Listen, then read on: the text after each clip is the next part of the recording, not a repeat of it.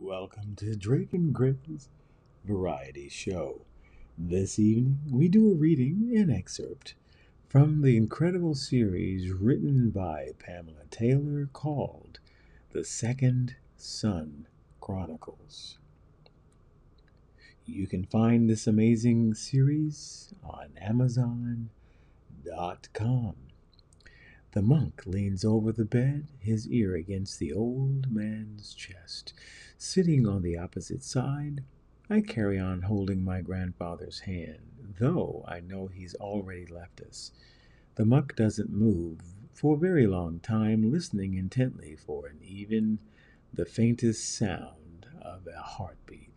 Finally, he rises and slowly shakes his head. Gwen, my wife, wraps her arms around me as the bishop makes the sign of the cross and says quietly but clearly, "The king is dead." He pauses for a very long moment, then turns toward my Uncle Harold, seated beside the hearth. "Long live the king. God be with you, my son, as you take up your new journey." Harold leans forward and buries his head in his hands. The silence of deep sadness engulfs the room. At long last, Harold composes himself and rises from his chair.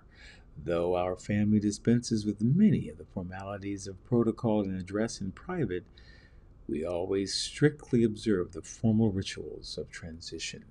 My father kneels before his brother and intones the ancient pledge of loyalty to a new king. My uncle, Rupert, follows. I remain at my grandfather's bedside, knowing that my elder brother John is next in order of precedence. The bishop makes towards the door, preparing to deliver the news to those who wait in the outer chamber. But Harold raises his hand. "A moment, please, if you will, Bishop Alfred.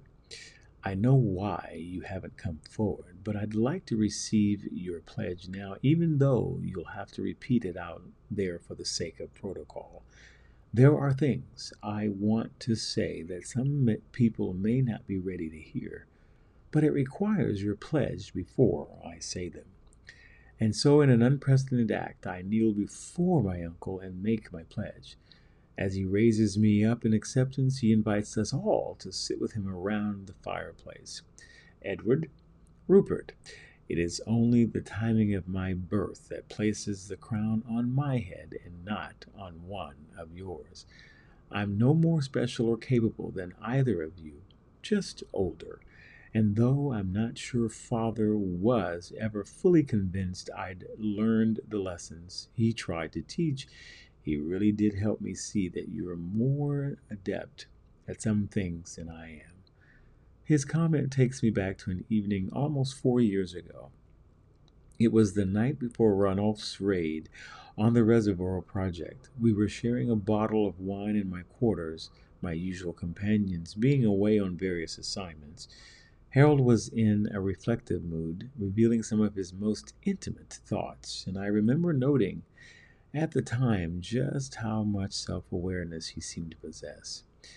"Alfred," he continues, "I want you to take your place alongside Edward and Rupert to help me chart a course for the kingdom." He nods toward the departed king in his bed. "That man spent your lifetime preparing you for such a role, and he gave me ample opportunity to see that you're ready. I'll do my best, sir. I won't make any formal announcement. Just let men observe my actions. We all know why John is ill-suited to such a role, and yet it is of the temperament to be resentful and insolent about any overt slight to his current position in the succession." This has been an episode, a reading excerpt of The Second Son Chronicles, written by Pamela Taylor. Again, you can find on Amazon.com. An episode of Drake and Gray's Variety Show. Check out drakeandgraysworld.com for more music, readings, and an experience.